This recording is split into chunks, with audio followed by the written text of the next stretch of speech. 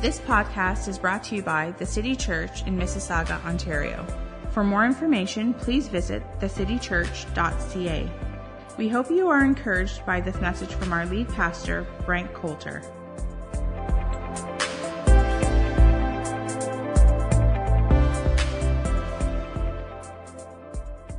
We are in week 5 of a series that we are discussing King David. We are looking at his life, and we are learning some things. And as we said in this series, we're learning from King David, who is a type of Christ. He is thought of in the New Testament, and Jesus describes David and sort of Jesus as a son of David.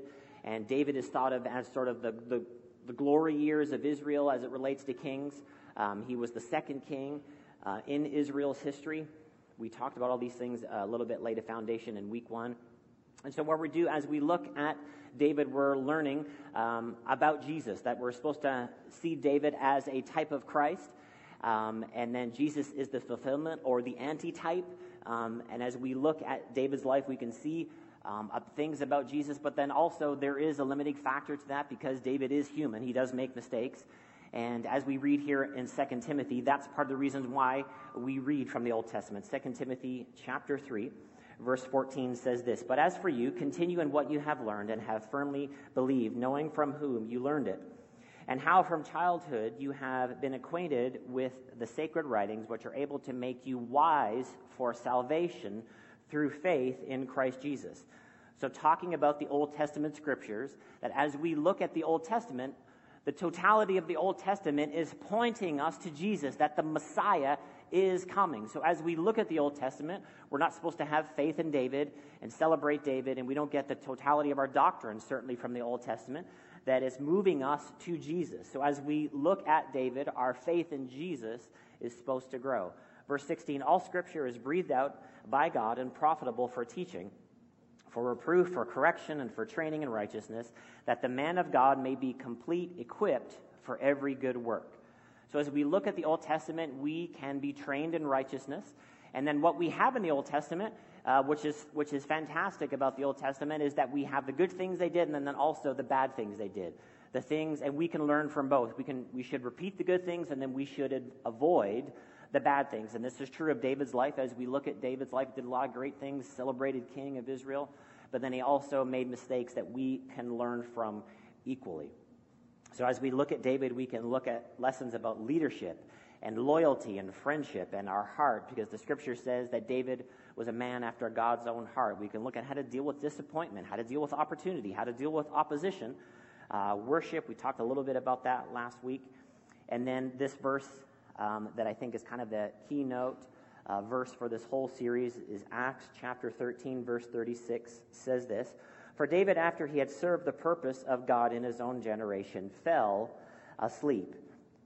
So David served the purposes of God in his generation. Didn't just serve his own purposes, that he served the purposes of God before he died. And this should be our prayer as we look at the life of David, as we learn from David, that we want to serve the purposes of God in our generation. In 2016, God, what is it that you would have me to do? What can I accomplish through my life? What responsibilities have you put in my hand so that I can accomplish your purposes individually, and then us as a church? We want to serve the purposes of God in our generation. So far we've looked at the original call of David anointed to be king. We talked about that in week 1. If you missed any of these messages, you can go back and listen on our church app or also on our website podcast anyway.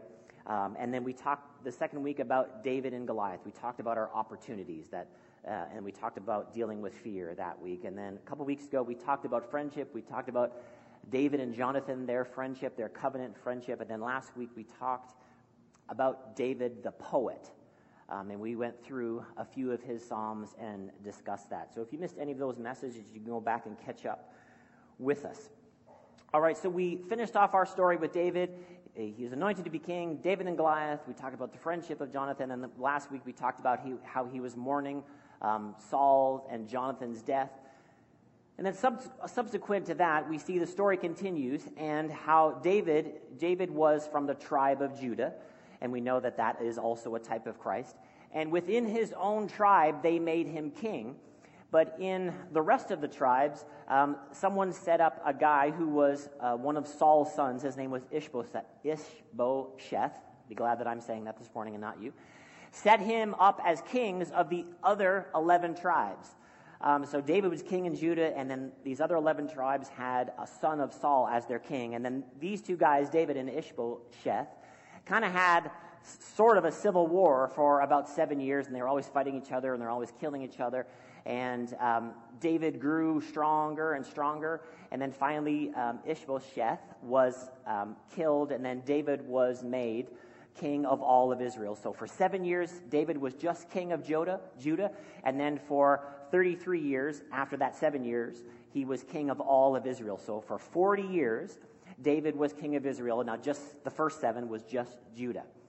And when you look at the life of David in this season, he is a great and tremendous military leader. They go in and they conquer a lot of places, and they do a lot of things, and they win a lot of battles. And you can read about all of these things previous to this chapter that we're going to look at. And then the thing that we're going to look at this morning, we know that David is famous for the David and Goliath situation where he had a great victory. But then we're going to look today at one of David's big mistakes. The other thing that David is probably famous for is David and Bathsheba. So let's turn to 2 Samuel chapter 11. 2 Samuel chapter 11. And we'll start reading here in verse 1. It says, "In the spring of the year, the time when the kings go out to battle, David sent Joab and his servants with him, and all Israel. They ravaged the Ammonites, they besieged Rabbah, but David remained at Jerusalem." Verse 2, "It happened late one afternoon when David arose from his couch and was walking on the roof of the king's house, that he saw from the roof a woman bathing, and the woman was very beautiful. And David sent and inquired about the woman. And one said, Is not this Bathsheba, the daughter of Eliam, the wife of Uriah the Hittite? So David sent messengers and took her, and came to him, and he lay with her. Now she had been purifying herself from her uncleanness. Then she returned to her house," verse 5, "and the woman conceived, and she sent and told David, 'I am pregnant.'" Oh my goodness, we got a situation, right? This is a tough situation. Now, when we think about David, we know that David already has multiple wives. And the Bible actually doesn't affirm polygamy. If you look at the Old Testament, any man that had a bunch of wives, it just doesn't go well for him. So there's good information for us, guys. So the Old Testament is not celebrating polygamy. It's kind of like, hey, this doesn't work. I mean, on hair products alone, who can afford multiple wives? It's just a joke, everyone. Don't get upset. See, my wife's not here this morning. Both of our girls are not feeling well, but she wouldn't have liked that one. Anyway, don't tell her I said it, all right? It's just a secret between you and me. So let's go back to the beginning of this section and just read a little bit and see how David got in this predicament. 2 Samuel, go back to verse 1 of chapter 11. It says, "In the spring of the year, when the time of the kings go out to battle, David sent out Joab and his servants, and they ravaged the Ammonites." But it says, "But David remained at Jerusalem." So the thing that the king should be doing with his time, he actually wasn't doing the thing with his time that he should be doing with his time. And I think this is just kind of the first thing to look at the story. How do we invest our time? What are we doing with the time that we have? We talk about time management and how important that is, and, time is going to tick forward. And all of us can look at points in our lives where we've wasted time, and then other times in our life, the time that we have spent or the time that we have invested has been very profitable. But here in this season of David's life, all the kings are out and they're all doing kingly things, and then David basically just kind of isn't doing anything. Now, it's good to have a vacation. I hope you had a great vacation this summer. It's great to rest, but our lives are not supposed to be spent just doing nothing. Our lives are supposed to be invested. Our lives are supposed to be used to be a blessing to others. And then kind of just David is in this time where he just kind of isn't going out and doing what he should be doing. And then it says in verse 2, and I love this description, "It happened late one afternoon." It happened. Can you think about the season in your life or a time in your life where it happened? Something that you're not proud of. Something that you maybe have a little bit of regret about. Something that you're like, man, I wish I hadn't have done it. That it? What is that it? As we think about David's life, it's so easy to look at David's life and just be like, oh, David, why did you do it? And the question is for all of us, well, why did we do it? Why did we, maybe we didn't do this, but what is the it in our lives that we did when we were kind of at a season, maybe we were susceptible to temptation and we kind of fell into something and fell into a difficult situation.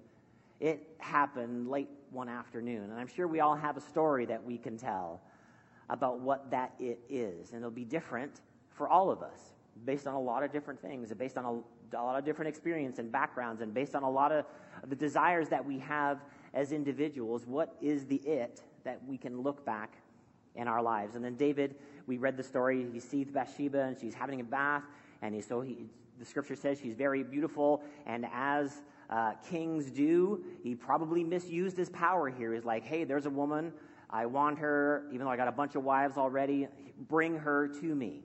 And he basically misused his power, and they had Bathsheba brought to him. And it says he lay with her in biblical terms, and then she got pregnant. So here he has a situation. So he has the situation where he has had all of these tremendous victories. He is the celebrated king of Israel. He is anointed to be king, anointed for the purposes of his life, and then he makes this terrible mistake.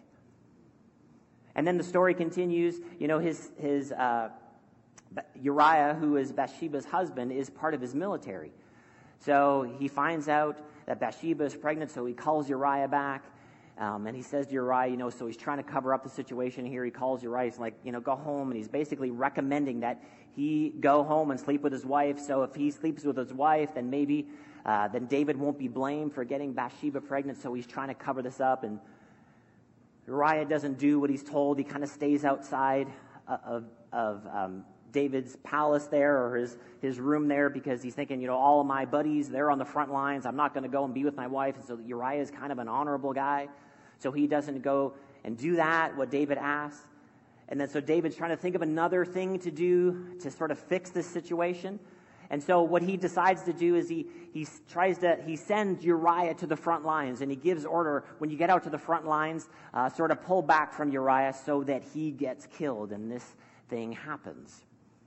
So we see here David goes from one thing to another thing to another thing. And then once again, as we look at David, what we're trying to learn from David in this story is not to stand in judgment over David and why, David, why?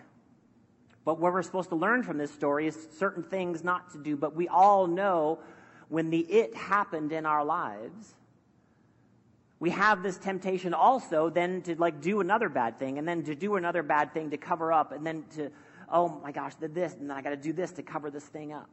And this is what David was doing, and this is how we see sin works in our lives. That is, we give it an inch and it takes a mile. And we do a little bit of this, and then we find ourselves doing a little bit of something that maybe we never actually intended to do, but because we made that first choice, then the scripture, people say the saying that, sin always takes you further than you wanted to go. And we see this in David's life. And when we think about this story, when we look at this story, we obviously see that David was tempted to sin and then he sinned. And sometimes we struggle maybe with that word, maybe with our modern consciousness, and we just kind of don't like it. It kind of sounds like an antiquated idea. And somebody might say, well, I'm not even sure if I believe in sin. And like I said, the best example I can give you, as I've said in the past, have somebody slap your mother in front of you and you will believe in sin.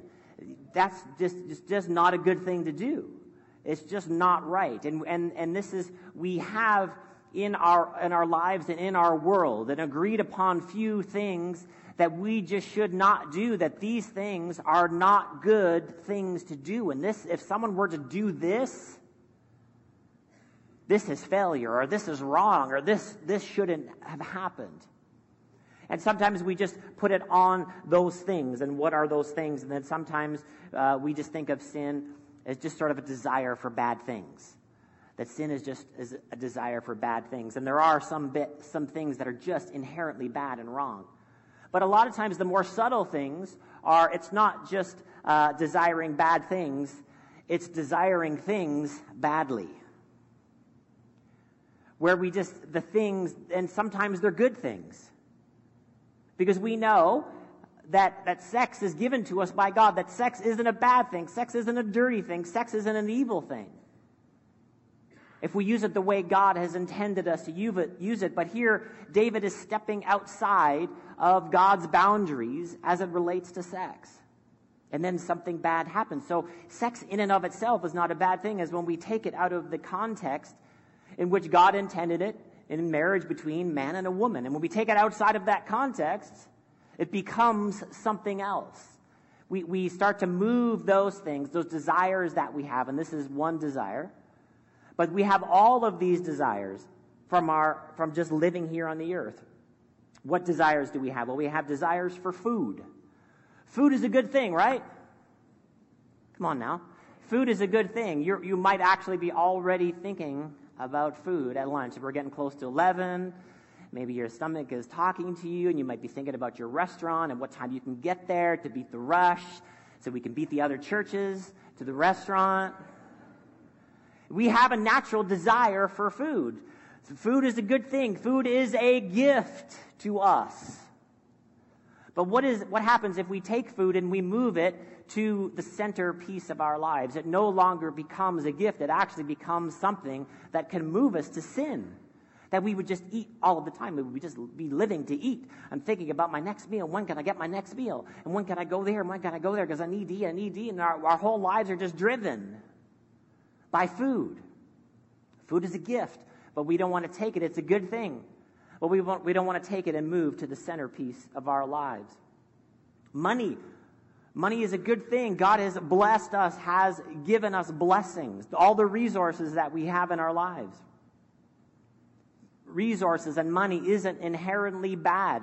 The scripture doesn't say money is the root of all evil. The scripture says the love of money is the root of all evil. So it's when we take something good that is a blessing from God and then we start to love it. When we start to put all of our affections, even though it's actually a good thing, it's a gift from God, we start and move all of our affections on that thing. And the scripture calls this idolatry. If we think about the Ten Commandments, the very first commandment of the Ten Commandments is, you shall have no other gods before me. So God is wanting all of our gifts that he has given to us to remain in that place in our hearts. Not to be the centerpiece of our lives, all of these things that he's given to us, that he should be the centerpiece of our lives. And we keep these things as secondary and tertiary things that they're down the line. But if we think about sin, all of these things that we could talk about sex, we could talk about food, we could talk about money, we could talk about power. All of these things that are good things, but when we take them and then they just become the centerpiece of our desire, that's when they become sin. The word sin just means this. It means to miss the mark, go wrong, failure, bear the blame. And just like David's story, it happened late one afternoon. We all have a story like that where we missed. We missed the mark. We just went wrong. We failed. We bear the blame for that situation. That I am at fault for that situation. Is everybody excited for a message on sin this morning? See, pastors get to do this. See, people on TV and traveling ministers, they don't deal with any of this stuff, but pastors, amen. That's all right. So ultimately, when we think of sin, a lot of times, once again, we just look at the outward part of the sin. Obviously, the situation with David is sexual sin, and then he misused his power, and then he disregarded Uriah's life, and then all of the stuff that he just kept on messing up in all of these areas. But those are the activity of sin. But the sin, underneath the sin, once again, is moving our affections from God into these things, into these other things. And sometimes we will get then our identity from these things. If I just have this, or if I just have this, or if I just had this person, or if this person was my spouse, or if this person was my friend, or if I could just buy this house, or if I could just have this car, if I could just have this, whatever this is, we can move anything to that centerpiece in our lives. I know one of the things for me, does anyone like the store Best Buy?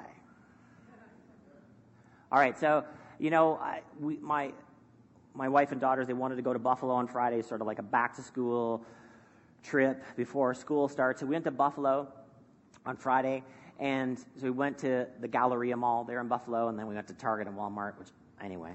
So I was just following them around on Friday to stores and fitting rooms. But there was a few moments where they were in, what store was it? They were in Anthropologie. Anyone know what Anthropologie is? It's not a guy store. So they're in Anthropologie, and I look up, and I see the yellow Best Buy tag with the lovely blue letters. And I look at Anthropologie, and there's no chair in Anthropologie, and I see the Best Buy sign, and I said to my wife, just call me if you need me. And I went to Jerusalem to look at TVs and computers and sound systems. And Best Buy in the States, let me just tell you, Best Buy in the States is way better than our Best Buy. I mean, this is like legit Best Buy. And the TV prices are so unfair in the States. It's like an 85-inch for like $20. It's just, and then you're walking around and there's, American service and the whole thing. It was like almost a religious experience for me. Until my wife texted me and brought me back to reality that they're going into the next girl's store and you can find us there. So, but any desire that we have, this is how it works. This is how temptation works in our lives. We go and we look at stuff. And we think about it. We dream about it. Or we look at food. Or we look at people. And we see it. And we think about it. And we dream about it. And then we move it from just something that God has blessed us with to like all of a sudden all of my affection and all of my desire. I can't think about anything else. All I can think about is them. Or all I can think about is it. Or all I can think about is my next meal. And this is how things move in the area of sin. 2 Samuel 12. So David goes through all of this situation. And then Nathan the prophet comes to David. And Nathan the prophet says this. And the Lord sent Nathan to David. He came to him and said to him, there were two men in a certain city, the one rich and the one poor. The rich man had many flocks and herds, but the poor man had nothing but one little ewe lamb, which he had bought. And he brought it up, and it grew up with him and with his children, and it used to eat of his morsel and drink from his cup and lie in his arms, and was like a daughter to him. Now came a traveler to the rich man, and he was unwilling to take of his own flock or herd, or to prepare for the guest who had come to him. But he took of the poor man's lamb and prepared it for the man who had come to him. Then David's anger was greatly kindled against the men, and he said to Nathan, as the Lord lives, the man who has done this deserves to die. And he shall restore the lamb fourfold, because he did this thing, and because he had no pity. Nathan said to David, you are the man. Now this is a very interesting approach to talk about sin, isn't it? The Lord sends Nathan, tells him this story, tells him this anecdote about somebody poor who just has one lamb, and this really rich man, he's got the world at his feet, but he comes and he takes the one lamb. Basically, the analogy is Uriah and Bathsheba. And what did David do when he realized that he wasn't actually, he thought, the story Nathan was telling, he thought Nathan was telling about somebody else. Right? And then what was David's reaction? He was all up in arms, and this guy's going to do him, blah, blah, blah, and they're going to get back. See, when we think about someone else's sin, it's very easy to get upset. It's very easy to get self-righteous. It's very easy to talk about our accomplishments as opposed to our mistakes, our failures. But here, David's hearing this story about someone else's sin that actually is his sin. And this is such a big key for us in this story. And see, Christians are kind of famous, I would say. We're just getting mad at everybody else's sins. And sin. Would you not agree? It's true anyway. But what we need to do with the struggles that we see around us and then the struggles in our own lives is to get upset about our own stuff and not worry as much about what other people are doing. Now, if we can offer help to someone, praise God for that, we should do that. We should help people through situations now, but we certainly shouldn't be making these. See, David is in his king mode. He's like, well, I'll tell you what's going to happen. This is what this person should do, and they should pay back fourfold, and blah, blah, blah, and all this. And he's getting all worked up about this person's sin because it's not his own. To be able to humble ourselves. See, and if you've ever been in relationship difficulty, which all of us have been at some point, whether marital relationship, friendships, any type of relationships, and there's something that goes wrong, it's so easy to self-justify, isn't it? I got to tell you, I have never been so eloquent in my life when I've had a relationship thing go wrong, and I'm so clear at why the other person is wrong. I have complete clarity. But when my emotions die down and I pause for a second and I think, and I start to look at the situation, or I attempt to look at the situation from the other person's side and have empathy for how they could see the situation, you kind of come down off of your high horse. And you kind of come down off of the high mountain of being able to judge other people for their missteps and their wrongs and their failures. And the way Nathan tells this story helps us all to be humble about our own situations, about our own sins, about our own struggles. James chapter 1, verse 13 says this: "Let no one say when he is tempted, I am being tempted by God. For God cannot be tempted with evil. And he himself tempts no one. But each person is tempted when he is lured and enticed by his own desire. Then desire, when it is conceived, gives birth to sin. And when sin is fully grown, it brings forth death." Now, why doesn't God want us to sin? Is it that God is, just some sort of cosmic killjoy? He doesn't want us to do any of the fun things. So he wants us to avoid anything fun. And once again, depending on your church background, you maybe struggled with this. I kind of think I struggled with this growing up a little bit. And you kind of think all the fun things are sin. Aren't all the fun things sin? And then when you do them, you're then supposed to feel guilty afterwards. I'm like, that's not even fair. But when we start to look at the Scripture and we get a scriptural understanding here of sin, once again, back to our desire, back to our how we view the things and the people in our lives. This word desire here, it's not just desire. I mean, it just means like almost an over desire, like desire in overdrive, like just lust. And sometimes we just put sexual sins in the category of lust. And once again, God is not against sex. God created sex, right? Is anybody out there? We're shy to talk about this in church, I know. and it's a gift, but when we take and we use that gift outside of the context in which it was intended, then it becomes something else, right? And it becomes the only thing that we can think about, or food, or people, or power, or money.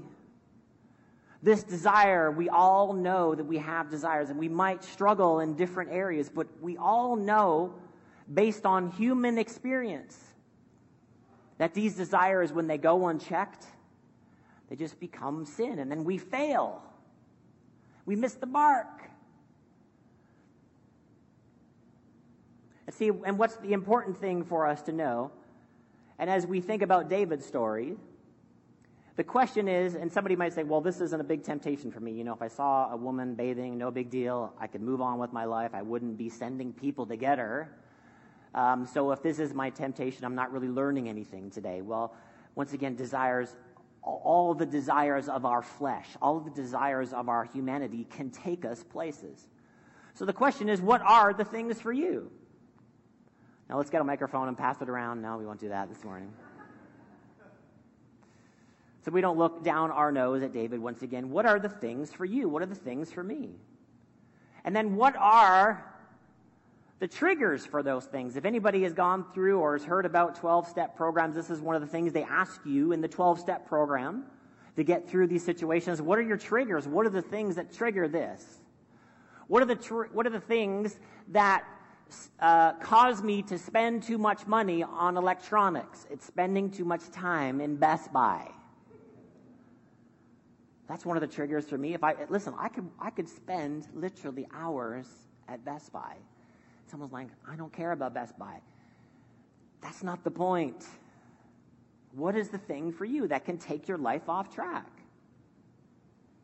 And then how can we become aware of those things? Because the Scripture tells us that sin leads us to death. And that doesn't mean death that I'm going to fall dead when I do this thing, but it invites a death cycle into our lives where relationships die.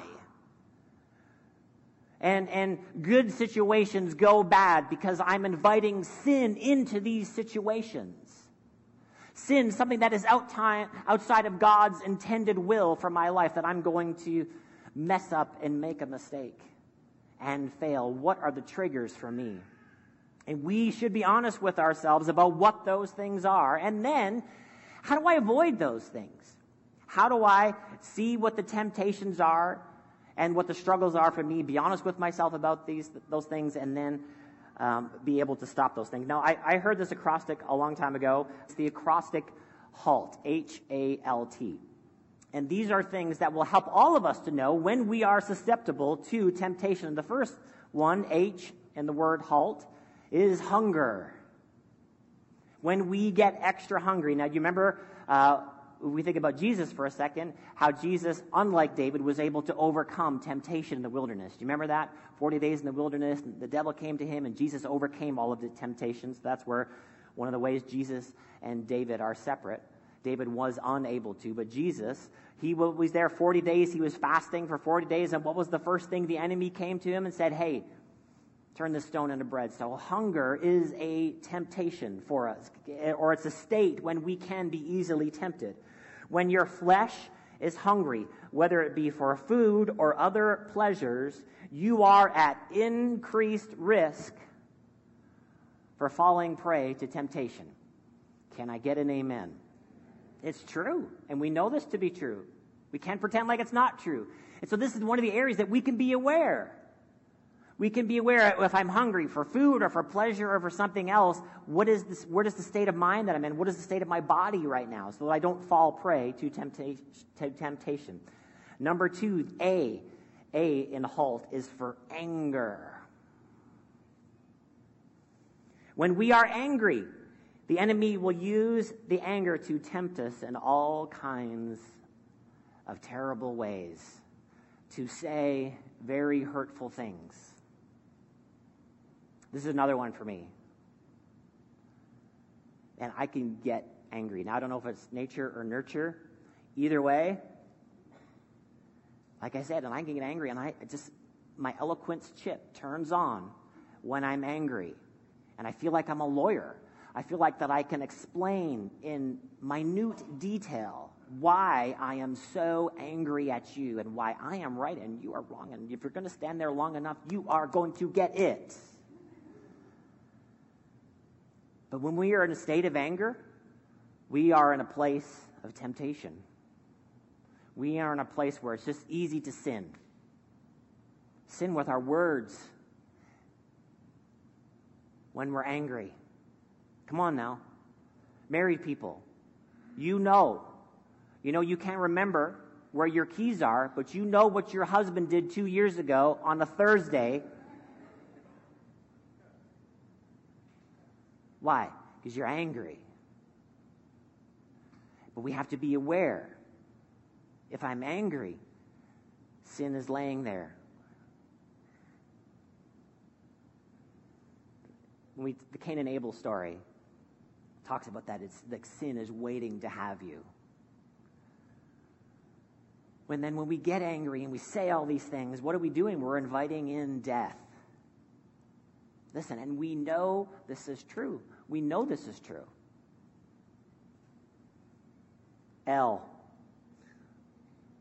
Lonely. When you are lonely, you are at increased risk of making poor relationship choices.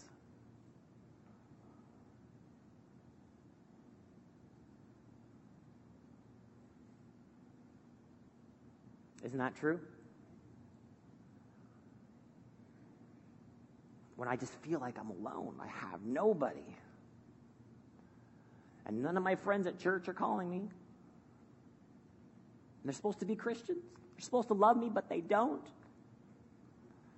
And you're just feeling all alone. I'm just going to go find somebody. I'm just going to go find anybody. This is why our number one relationship needs to be God. Single people, let me give you a second. If you're desiring to be married, which is a good thing. If you desire to be single, you can be single too.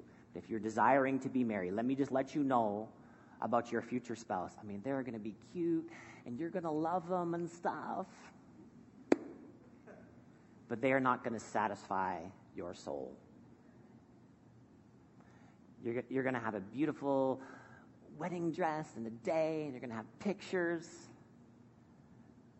But you're going to find out, guys and girls, that they're just a person.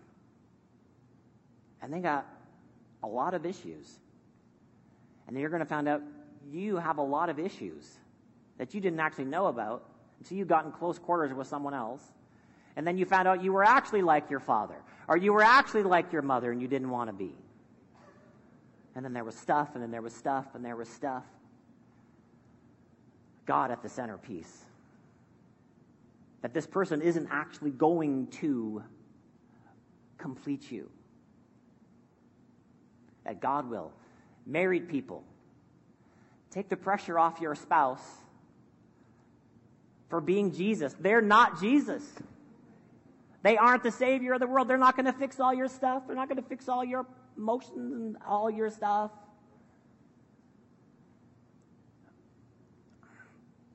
Loneliness is a place of temptation. The T in halt is tired. When you are tired physically, mentally, emotionally, or spiritually, you are vulnerable. Now, you might not have believed anything else I said today, but you know those 4 things are true. Man, when you're tired, you are just,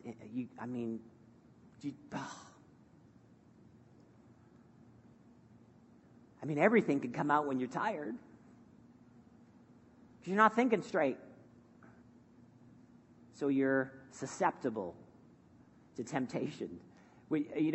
Parents with babies, and you try to have, babies are amening me right now.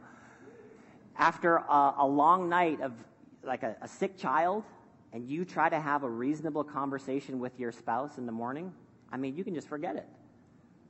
It's almost impossible. Why? Because you're just tired. It's just a place of being susceptible to sin. So those are things that help us to be aware. Now the good news today. Do you understand that Jesus has taken care of sin? That the eternal effects of your sin that have separated you from God are now, because of Jesus, wiped away. Because when we talk about sin, if you talk about sin for an extended period of time, and I kind of felt it in the room a little bit, it can get depressing.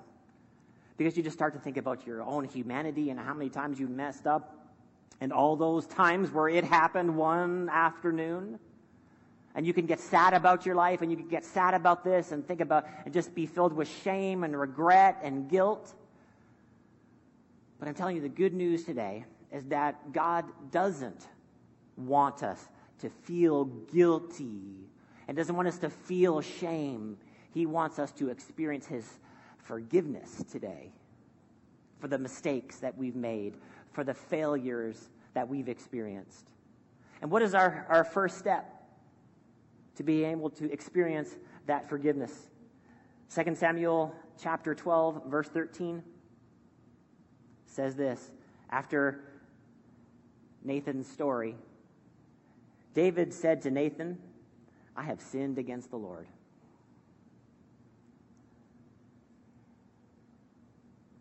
He heard the story. He was mad at the guy who had stolen the lamb. What was David's reaction? Well, it wasn't my fault. If a woman is just going to stand out there naked, what is a king to do?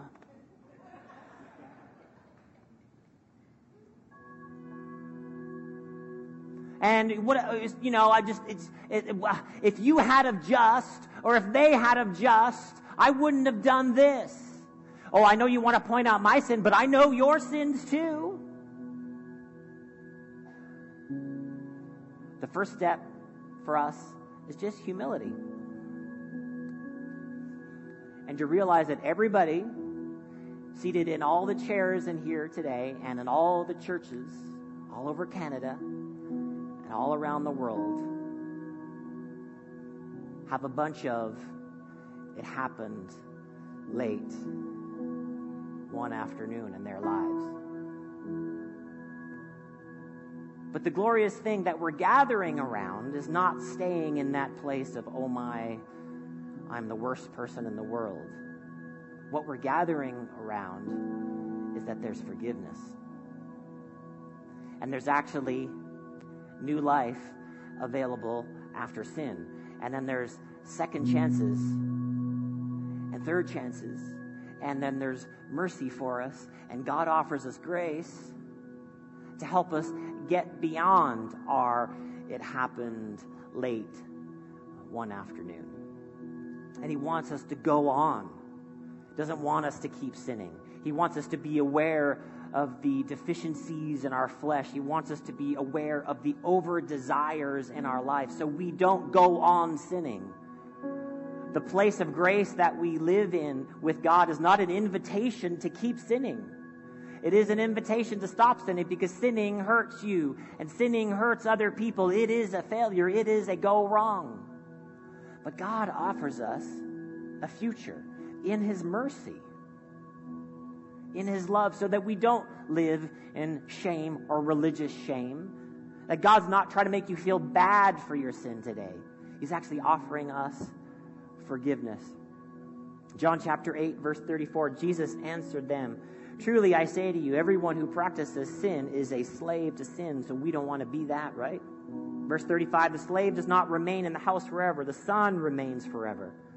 So if the Son sets you free, you will be free indeed." Listen, because of what Jesus has done, we are set free from the eternal effects of sin. Now, we make choices in our lives, and the life that we live, there is repercussions for bad choices. We are aware of that, and we know that some of us are living in repercussions of bad choices.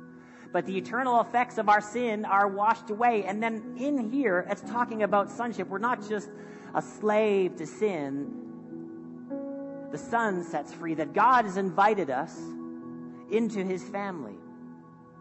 So humility is the big first step for us to move away from sin. And then the second part is this sonship part, is this the invitation into the God's family part.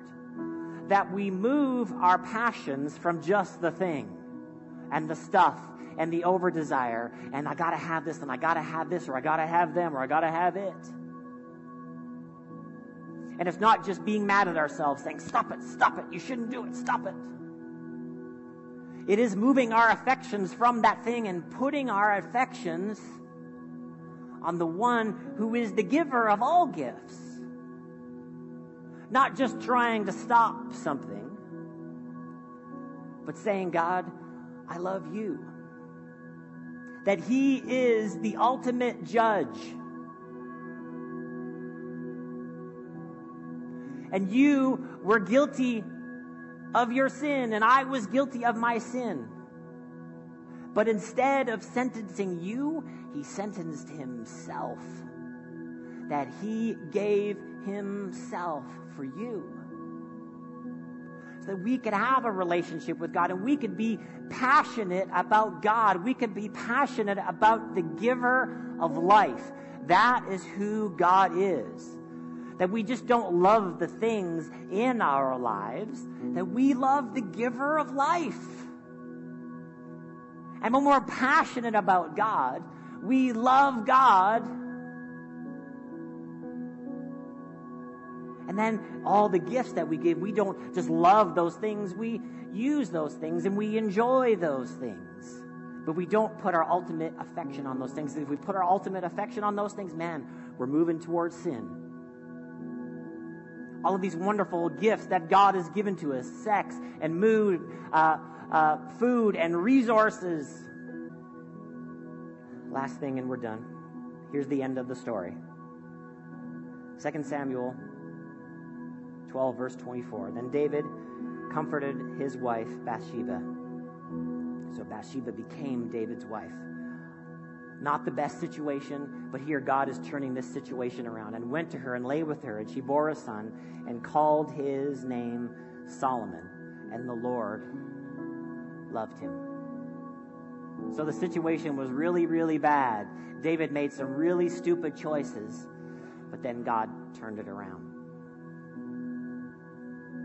And you might be in here today, man, I've made stupid.